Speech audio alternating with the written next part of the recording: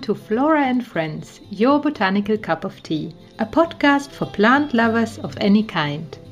We welcome guests to our botanical tea break to explore the history, science and meaning of plants for our lives.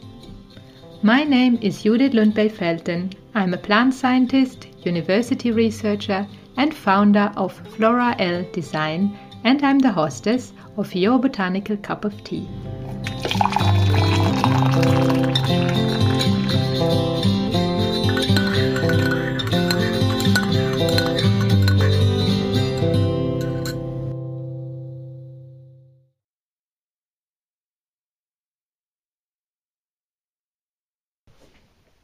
Welcome to all our listeners. I'm happy that you are back here for the second part of my interview with Matija Strelic from the International Geraniaceae Group. And in this part of my interview, we're covering more about the consequences of climate change for Pelargonium, as well as the consequences of anthropogenic activity. But we also talk a bit about the International Geraniaceae Group, about resources, and Matija shares in the end a secret tip of where you should go and visit in South Africa if you were interested to see lots of different pelargoniums. So with that, I hope you will enjoy this part of the episode, and I leave the floor to Matija. What happens to the pelargoniums when the climate changes, and how does that affect the areas where the pelargoniums are from? I'm actually not so aware. I know that here the summers get drier and hotter and the winters get wetter. What's the effects on South Africa and also up the coast there towards Turkey, and how does that impact the plants? That's a really tough question. I studied a little bit climate change predictions for Southern Africa and Africa more generally. I don't think that in the tropics we're going to see huge changes, or it doesn't look like we might, or at least plants will have time to adapt and move. The biggest issue, I think, will be in the winter rainfall regions, especially because of the highly adapted plants to particular ecological niches. And if you've got such plants that can only survive in a particular niche, if there's a small change in a rainfall pattern, for example, there's a high likelihood that such plants will go extinct. And there are predictions, for example, for Namaqualand, for rainfall patterns to change. And we are already seeing, I believe, less winter rainfall and more year-round rainfall in those regions. If this changes and plants do not have time to adopt, we may see catastrophic loss in biodiversity. Mm. Are there today already species that are threatened from the pelargoniums? Yes, there are, but I wouldn't necessarily say that the biggest threat today is climate change. There are a couple of species, not so much in the genus Pelargonium, but perhaps in more generally in Geraniaceae that have been over-collected.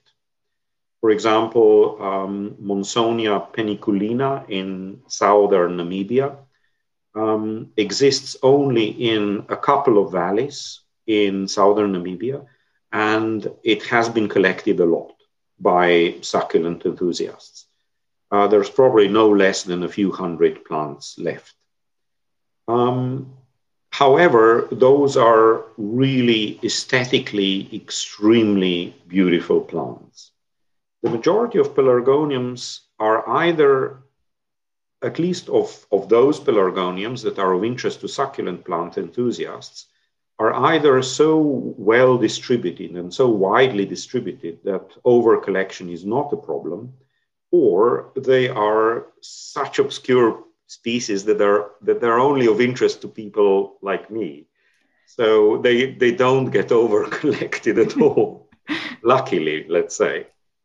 I think that, and we've seen that from literature, that the major pressure on pelargoniums generally is overgrazing and agriculture, particularly in arid areas, for example, in Namaqualand, where, I mean, I'm not trying to be judgmental. Of course, people need to survive. And but we've seen that with larger flocks, with larger farms, with more animals, there is more pressure on plant populations, and we do see that the populations, particularly of some of the rarer species, have declined. There are a couple of species that we simply haven't been able to locate in nature again for 30 years. Just 2 years ago, a colleague of mine, Florent Grenier, managed to locate a species that was never seen for 30 years, Pelargonium connivens, because it grows in an area that is very popular, in terms of agriculture. And it is very likely that the populations were simply grazed to the ground, grazed away. In the south, particularly in the Western Cape, in areas around Cape Town, there is a lot of pressure for development, and particularly species that are native to the lowlands around Cape Town are very threatened. For example, Pelargonium heterophyllum is now known from only 2 populations, of which one population is already next to an urban development. So I'm not entirely sure how long that's going to survive. And then there are some species, for example, a species that is still new to science, that are only known from practically suburban areas of Cape Town and that are unlikely going to survive. Mm-hmm. Are there conservation programs to save these plant species that are threatened? Yes, absolutely. The Cape Nature, as well as other organizations across the Cape, are very well aware of populations of species that are in decline and that are threatened. But I specifically mentioned the taxon that is new to science, and from basically the suburbia of Cape Town. And if it's new to science and conservationists don't know about it, it's not possible to protect them.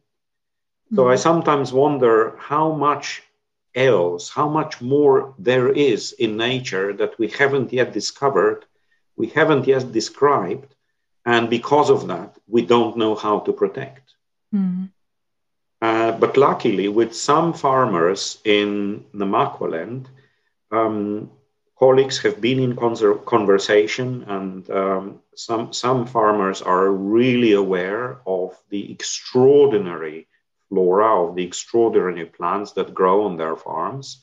So, for example, in Namaqualand, there are farmers who have decided to develop parts of their farms into tourist farms.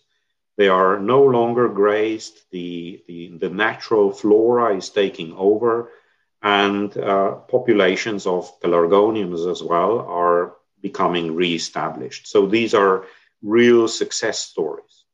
The Overberg Conservation Trust, east of Cape Town, specifically engages farmers such that parts of their farms become conservation areas, so that farmers, in cooperation with such trusts, establish contracts that protect populations of those rare and extremely interesting plants. So there's more and more of this activity, which makes me really positive. Mm-hmm. What is the risk if pelargoniums disappear, if certain species disappear? You mentioned that there seems to be a co-evolution with flies because of these long nectar tubes. Are there other ecological purposes for these plants? Do they fill somehow another niche that could be threatened if the pelargoniums or those types of pelargoniums disappear? That's a really tough question. So what you're really asking is the value of biodiversity, I think. And this is an enormously difficult question because it's really difficult to ascribe a value to any particular species. But it's the biodiversity itself that can be valuable. So some of the recent research, specifically in Europe, has evaluated that, for example, biodiversity services that contribute to plants having medicinal use or natural pollinators putting fruit on our table and similar, some of those services were valued to 1.4 trillion euro in investments held by just Dutch financial institutions. So even financially, the value of biodiversity is so vast that we can't really understand those figures, at least I can't. It's really difficult to put the value on a particular species in a particular niche, but as a whole, the biodiversity provides enormous services to humankind. Mm-hmm. Yeah, and of course, it's also for us. It's hard to predict when a species get extinct, how it grew together with other species, and sometimes again, I'm myself doing research on plant microbe interaction. It can also be this type of interaction that for us is pretty much invisible. That it changes the microbiome of the soil, and then another species is affected by that. Whenever a species disappears, that can have consequences that are difficult to imagine. With insects, it's easy to imagine this. There's a flower and there's an insect, but there can be all kind of other interactions with different species that are unknown to us yet. So I think you're absolutely right, and these complex systems are not studied enough yet to understand how the disappearance of one element in a system affects over maybe several elements in a chain, another species somewhere else, or a process somewhere else. So the disappearance of a single species might not matter much, but it could have a devastating effect on something else that we don't understand. Mm-hmm. I was intrigued as you earlier said that you were involved during one of your visits into catching flies and studying. How did that happen that you were involved in that research project, given that your own scientific background is not in botany? I'm in contact with several botanists who are interested in the genus, as well as it happens, in pollination of pelargonium plants. So a couple of years ago, I spent a little bit more time in South Africa. So we managed to get together in northern Namaqualand, and we spent a week together observing flies pollinating pelargoniums. And that was one of the best weeks of my life, to be quite honest. We basically spent an entire day catching flies in the middle of Namaqualand and observing and measuring them. And then one of the colleagues went back to his laboratory, did DNA analysis, and finally established that we caught a new species of fly. How many times does that happen in one's life? It was just absolutely phenomenal. Yeah, I can imagine that this is an amazing, amazing time also to spend, like other people go for holidays to the beach and you go and catch flies and learn something and discover something new about our world. That's a great way. I've never been much of a beach person. Maybe that's the reason why I like pelargoniums. That could be as well. Even though I think you're pretty close to the coast, you can see the sea, can't you? From when you are looking at the pelargoniums. Of course. If one, maybe there are people that are interested in traveling and to finding places where they can see the pelargoniums. You have mentioned the collection of Stellenbosch University, but if one would go more to places out in the wild, are there any particular places where you would say, if you get one place to see, that's the place where you should go? There are a number of places depending on the types of pelargoniums that you're interested in. But if there is one place where I would take a person who's never been to South Africa, it would have to be Parkhuis Pass, which is very close to Clanwilliam, and Clanwilliam is itself maybe 2.5 hours, 3 hours away from Cape Town. So it's really close to Cape Town. It's a mountain pass that represents such a diversity of microhabitats that it probably has the densest distribution of species, particularly succulent and xerophytic species, in one place. So as you move up the pass, you see maybe 15, 20, or 25 species of pelargonium, and it's just the most diverse and accessible pelargonium habitat that I go to almost any time I travel to South Africa. And just 5 years ago, I discovered a new species there. So even habitats that have been traveled over a number of times sometimes come up with new surprises. Mm. That sounds like a wonderful place to see when we can travel again. What is the law and the recommendation and a good practice if people were traveling and they would discover pelargoniums and they would say, "Oh, this one I want to take home"? Don't do that. That's the law. Mm. And you absolutely shouldn't take anything from nature at all. And the laws are extremely prohibitive, and rightfully so. There are European laws that prohibit people from importing plant materials from countries because of pests and similar. So it just shouldn't be done. And then, of course, there are South African laws that prohibit taking any plant material from nature reserves or any other protected habitats. And even if you look at plants alongside roads, you shouldn't be taking plant material because regional and provincial laws exist that prevent people from doing that.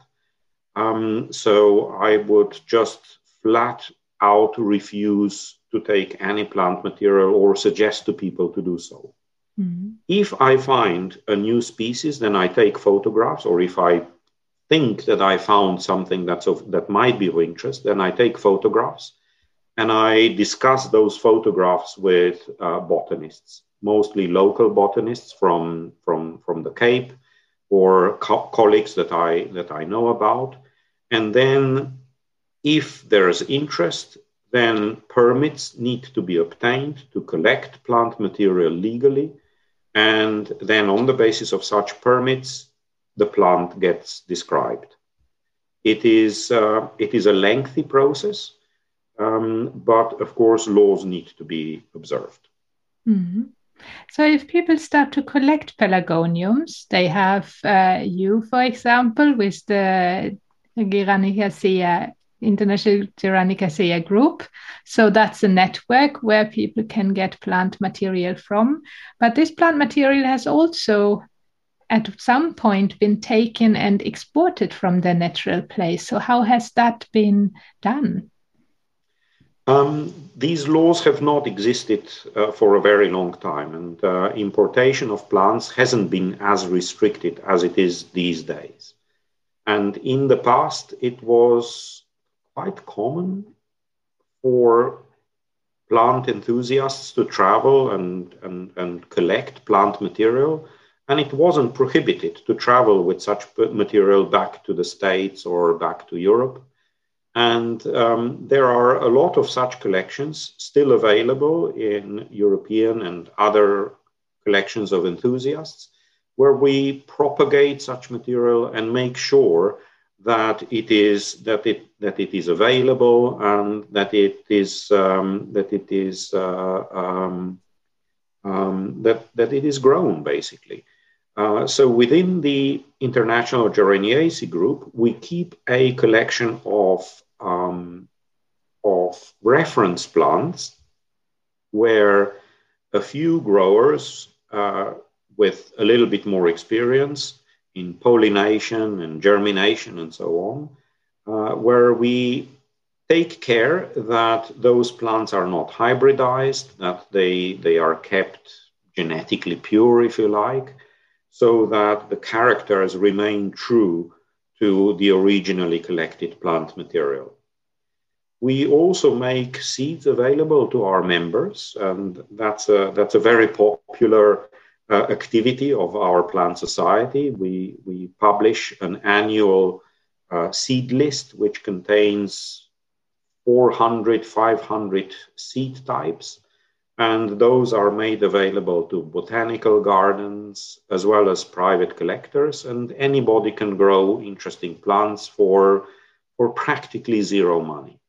We're not doing this because of any commercial interest, absolutely not. We're a registered charity in the UK, and it is our main goal to make seeds of Geraniaceae as widely obtainable, as widely distributed as possible, such that we all enjoy these interesting plants, but also such that the pressure on collecting in nature is as low as possible. Mm-hmm. And there you don't have only pelargoniums in that collection that one can get seeds from. That's right. No, we're interested in the entire family of plants. Although I should say that apart from geranium, which is another huge genus in the family, we have fairly few representatives or fairly few growers who are interested in plants other than geranium and pelargonium. Monsonias tend to be a little bit more popular, especially section Sarcocolon, because plants from this section have very thick stems, very spiny stems that are of interest to succulent enthusiasts. And then a few growers who are interested in the genus Erodium, which tend to be really, really beautiful herbaceous plants from the Mediterranean region. But the majority of our members are interested in pelargoniums. Mm-hmm. Very nice. And then you're keeping a website as well with a catalog of pelargoniums, pelargoniums.si. How did that happen? Well, 20 years ago or so, when I started studying the genus in earnest, I discovered that the literature sources on this genus are so diverse and sometimes difficult to come across that I started making notes to myself. And then I started photographing, as everyone does, these plants as well. And I thought perhaps this might be of useful to others. And I started to systematically put all the information that I have on the website and organize according to species and sections. And I'm hoping that that's of interest to other growers. And it's been just a very, very interesting exercise to myself to classify, photograph, and make that information available. Mm-hmm. Do you have a favorite geranium? Pelargonium? No, I have had this confusion whenever I'm writing or auto-translating anything from Swedish to English. It replaces all the pelargoniums with geraniums, and I need to go and pick and correct it. So do you have I know exactly what you mean. The confusion is still there, even though we are distinguishing geraniums and pelargoniums today. Clearly, it hasn't been always like that back in the days. But yeah, do you have a favorite pelargonium plant? It really depends what flowers in my greenhouse, to be honest. Some pelargoniums I really love because of their amazing shape in whatever time of year. But there are some really miniature species that really surprise us with huge flowers and flowers that are of a particularly interesting shape. For example, Pelargonium saxatile is an absolutely amazing geophytic species. The rosettes are barely bigger than 2-3 centimeters, but when they flower, they are just absolutely beautiful. That's certainly one of my favorite species. Mm. I get more and more the feeling that I need to move somewhere where I can have a greenhouse. That's, I think, the biggest limitations for collecting and growing pelargoniums, that you need to have a place that is cool enough and light in the winter, not too cold. So has somebody that you know succeeded with pelargoniums only indoors and outdoors, or does everybody you know that collects pelargoniums has a greenhouse? No, in the society, we have many members who grow species pelargoniums on windowsills and or on balconies. Of course, this requires a little bit more care because very often pots need to be moved at least twice a year from a cold balcony indoors and vice versa. The real challenge is for growers wishing to grow winter growing plants indoors, because that usually also requires artificial lighting. But we have members who do that as well.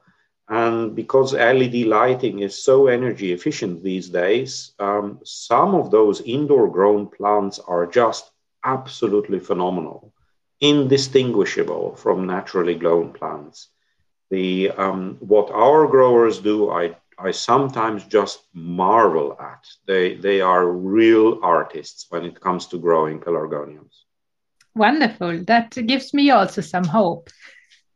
There's always hope. There's always hope for growing plants. Yes. And any sources that you would like to share? Your website, contact, books, anything that you think could be interesting for the community? There's an awful lot available to pelargonium enthusiasts when it comes to literature. There are numerous field guides published by various South African publishers, and those are the go-to literature on the genus.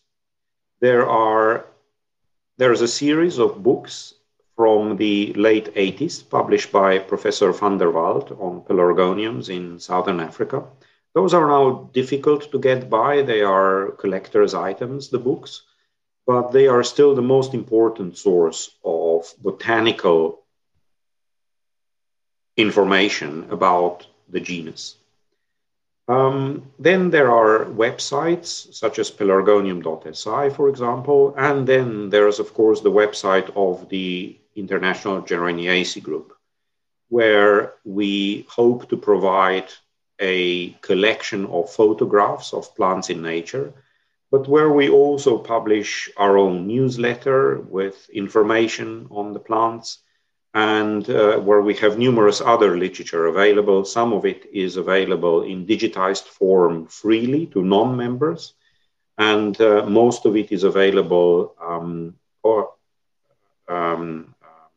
behind the paywall to our members only. But our membership the fee is so low that it's quite affordable, hopefully.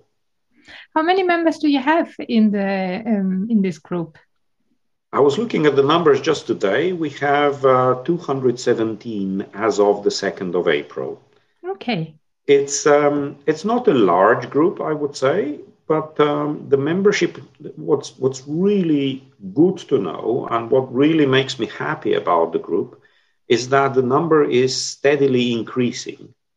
Many plant societies have seen a decrease in plant numbers, in member numbers, because of everything that social media and the internet offers. our numbers have increased over the past 5 years, and I'm really, really pleased about that. It means we're doing something right. Yes. And you are international. Where are people coming from? Is it all around the world? Is it majorly Europe? Yeah. The group started as an offshoot of the British Pelargonium Society. So initially, the group had mainly UK membership. A few years ago, we established that our membership is already so international that we should start calling it International Gyroneaceae Group. The majority of our members still come from Europe, but we have increasing member numbers from in China and Taiwan, for example, and elsewhere in East Asia. So, which really makes me very happy, because there are large numbers of enthusiasts in East Asia, and I'm just too pleased to be able to offer seeds to them via our seed list. Wonderful. That is again another example where plants connect the world. They absolutely do. We have quarterly Zoom meetings where colleagues and friends come together with presentations. So we're quite a lively bunch. Thank you very much. I think this was a very pleasant interview. We've covered lots of different aspects about the pelargoniums and many new aspects as well. We have been kind of going through different episodes, talking more about the hybrids, last week about the medical uses and more of biotechnology and research, and now we went more into the ecology. So I think there's so much to discover about the genus itself, like as probably about other plant genuses as well, but that genus is rather large and diverse. So, and many different people have a different relationship to pelargoniums. I think that one of the reasons why pelargoniums the species are interesting today is because they have enjoyed so much attention as garden plants, as horticultural plants in the past 100, 200 years. And only rightfully so, because they are nature's great survivors. Thank you very much, Mattia. It's been a pleasure, Judith. Thank you very much for having me. I hope you have enjoyed this episode. And if you haven't listened to our other episodes about pelargoniums yet, where we discuss their history, their medical use, biotechnology, and how you can easily grow them yourself, then visit our webpage at www.flora-l.com/blog, where you can find all Flora and Friends podcast episodes. To keep yourself up to date on new releases of episodes, I invite you to sign up for the Flora L newsletter while you are on our webpage. Thank you for listening and have a nice day.